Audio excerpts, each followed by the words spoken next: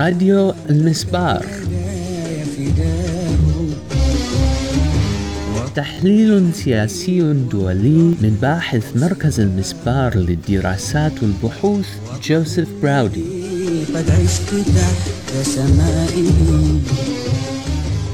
أعزائي المستمعين، لعلكم تذكرون كم كانت دهشتنا لما حققته راديو كوريا الدولي من برامج إذاعية يومية باللغة العربية بقيادة السيدة بي جانغ أوك المعروفة عند مستمعيها باسم لؤلؤة، وكانت قد أتيحت لنا الفرصة للحوار معها حول عملها وتجاربها في العالم العربي، وذلك في حلقة 4 نوفمبر على راديو المسبار.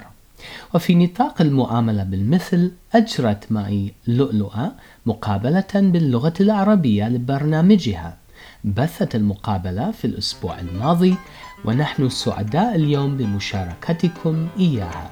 أحبائنا المستمعين، مؤخرا فوجئت بأحد الزملاء في القسم العربي بالKBS يخبرني أن هناك إعلاميا عربيا يقيم في الولايات المتحدة أبدى اهتماما شديدا ببرامج القسم العربي في الKBS. هذا الإعلامي ربما يكون معروفا لديكم، إذ أنه ظهر العديد من شاشات الفضائيات العربية، وهو المذيع والمحلل السياسي عراقي الأصل وأمريكي الجنسية السيد جوزيف براودي، وأرحب به وهو معي الآن على الهاتف من نيويورك. مرحبا بك. ألو، أهلا وسهلا. والله أشكرك على قبول استضافتنا لك يعني على موجة الKBS وورلد راديو. لا شكر على واجب. أريدك في البداية أن تشرح للمستمعين كيف تعرفت على برامج القسم العربي وكيف تم الاتصال بنا حتى إجراء هذا اللقاء. نعم، أنا كنت ألتقي يعني على السرير في منتصف الليل، أستمع وأتصفح من خلال تطبيق بالآيفون بالتليفون الذكي بين قناة عربية وأخرى.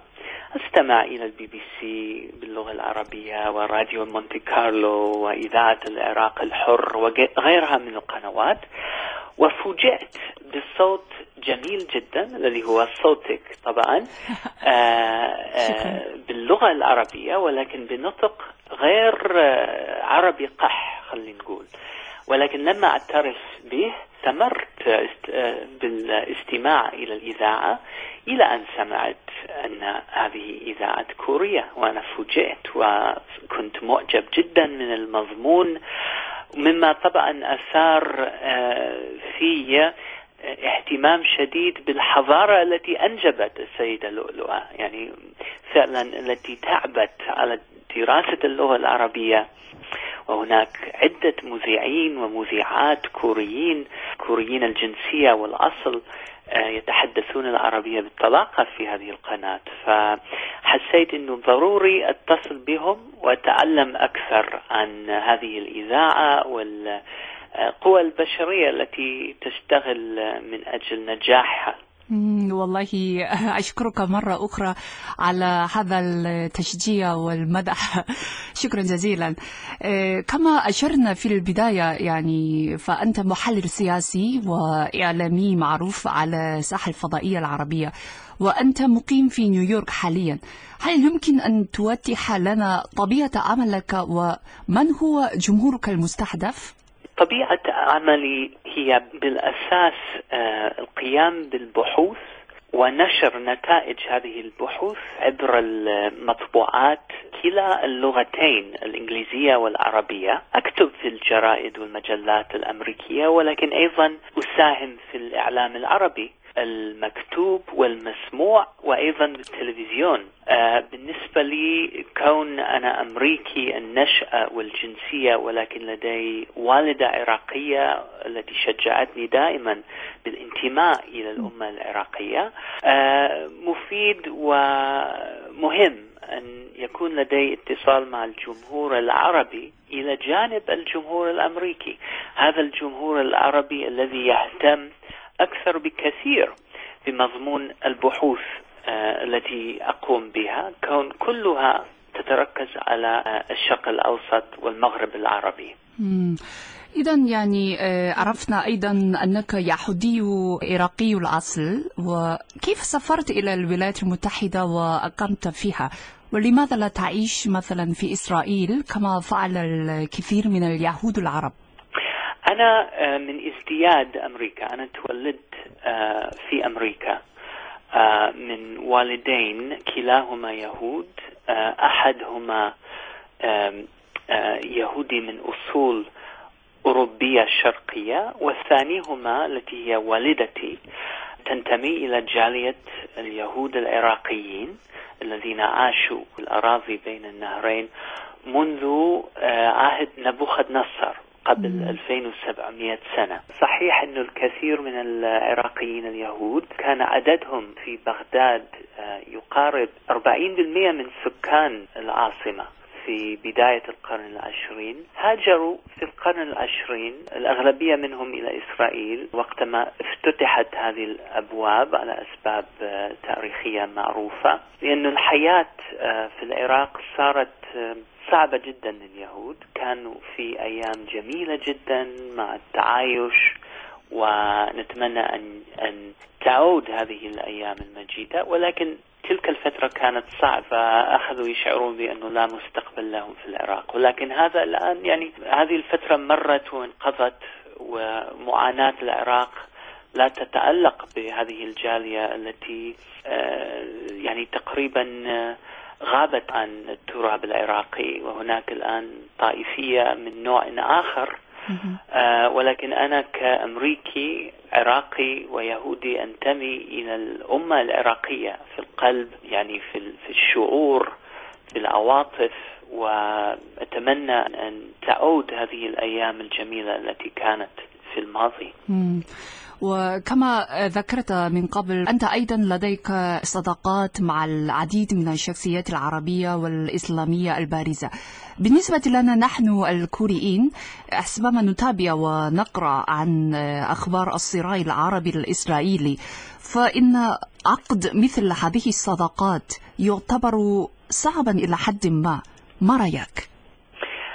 نعم، طبعا الذي ينظر إلى الإقليم من بعيد أو عبر شاشات التلفزيون والتغطية الإعلامية التي من شأنها أن تركز على الصراعات والمعارك والعنف وإلى آخره، التي هي التي تكسب المشاهدين، قد يجهل وجود مجموعة كبيرة من العرب واليهود والمسلمين والمسيحيين، يعني تعددية الأشكال وأرناق من البشر في العالم العربي، الذين يريدون التعايش، يريدون التآلف والتعارف والتقارب بين الديانات السماوية وبين الثقافات المتعددة التي تعمر هذا الكوكب.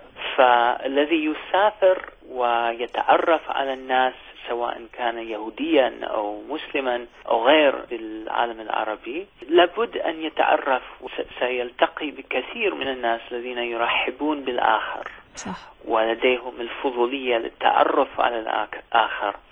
وأنا حتى يهودي أعيش وعشت في فترات صعبة، يعني من ناحية التوترات بين العرب وإسرائيل.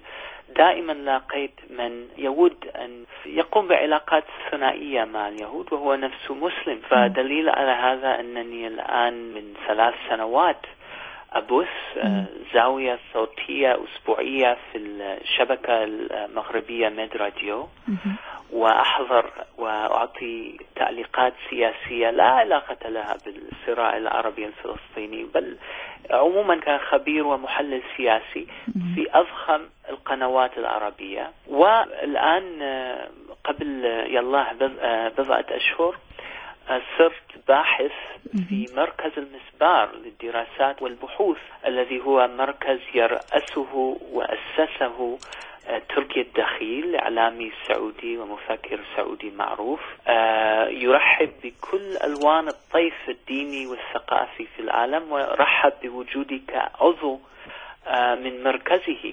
فهذا طبعا هذا النوع من التعاون أعتقد لابد أن يتشجع، وأنا أسعى بقدر الإمكان إلى المساهمة فيه.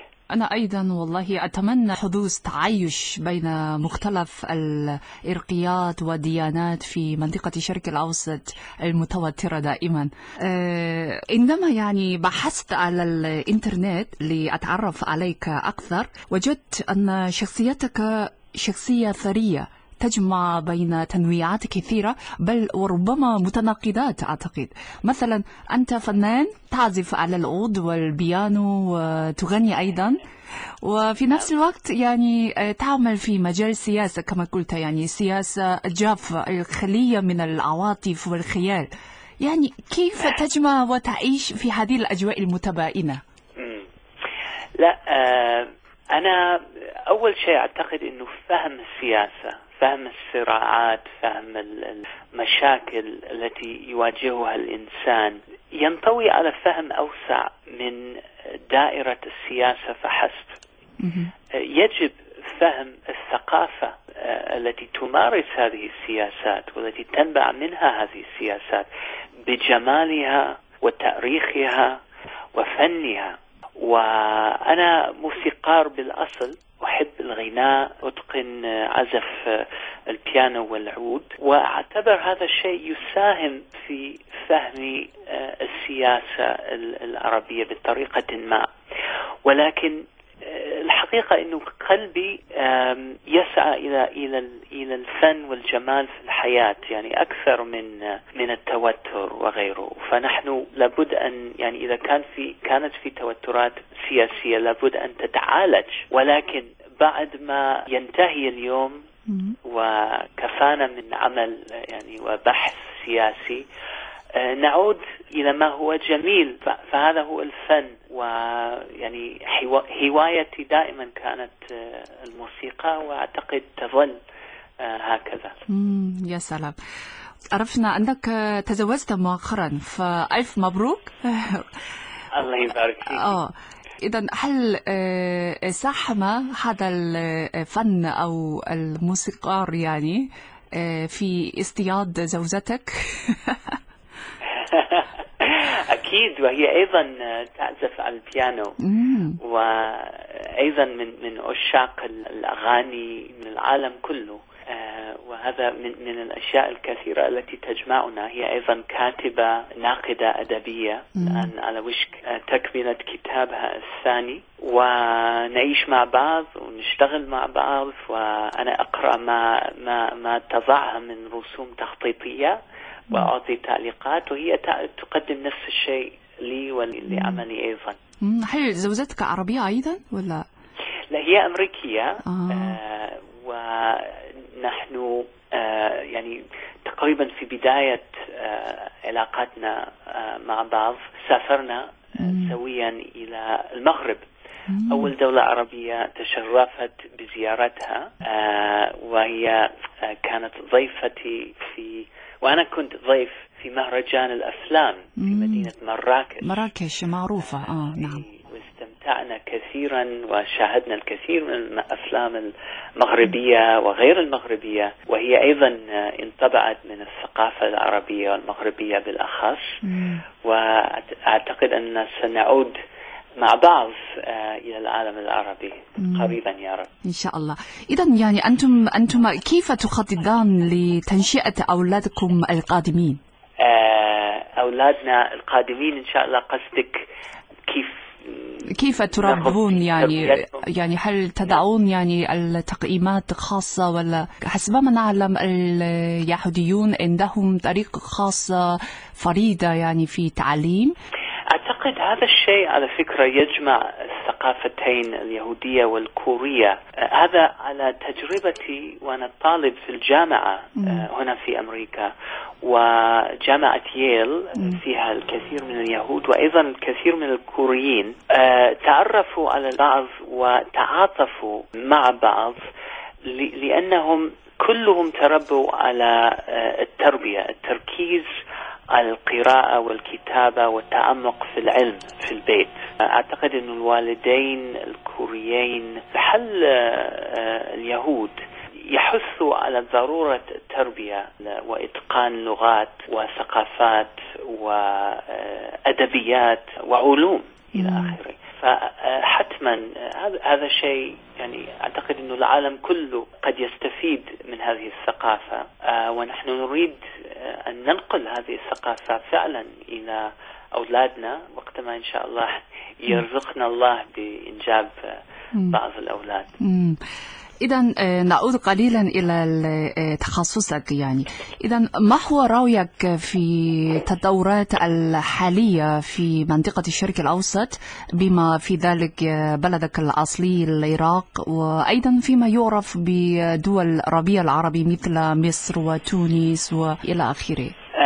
طبعا الكثير في بداية هذا الموج من الثورات والاضطرابات في أواخر 2010 بداية 2011 كانوا متفائلين في البداية أن موج جديد من الديمقراطية سيأتي إلى العالم العربي، ولكن مع الوقت اكتشفنا أن الانتخابات فحسب لا تضمن الديمقراطية. الديمقراطية تحتاج إلى بناء مؤسسات المجتمع المدني، إلى تقوية حقوق الأقليات والمساواة بين الجنسين، والكثير من الأهداف الأساسية في التنمية البشرية والتي منعت تحقيقها بعض المجتمعات العربية، خصوصا في بعض الدول حلت بها الثورة.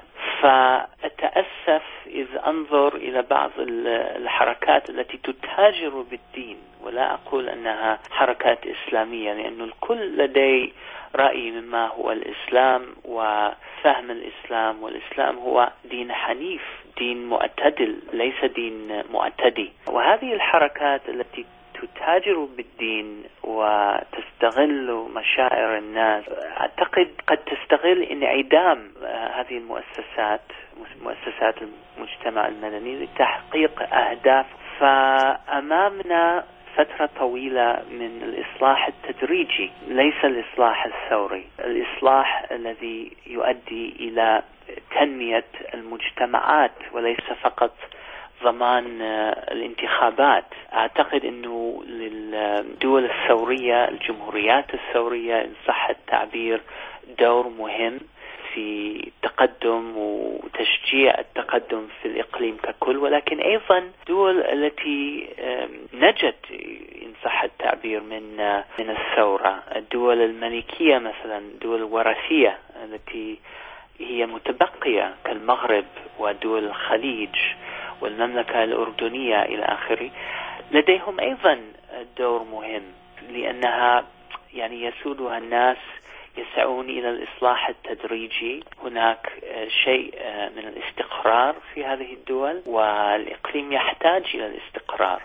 فأنا بصفتي أجنبي طبعا، أمريكي الجنسية، أنظر إلى هذين النوعين من الدول العربية الآن، وأرى أنه هناك يعني مهم جدا التعاطي والتعاون مع كلاهما. نعم. إذا أنت هل زرت كوريا من قبل؟ يعني هل تنوي زيارتها مع مثلا؟ الأسف لا، مع الأسف لا. أنا أتمنى أن أتشرف بزيارة كوريا. أتمنى ذلك أيضا.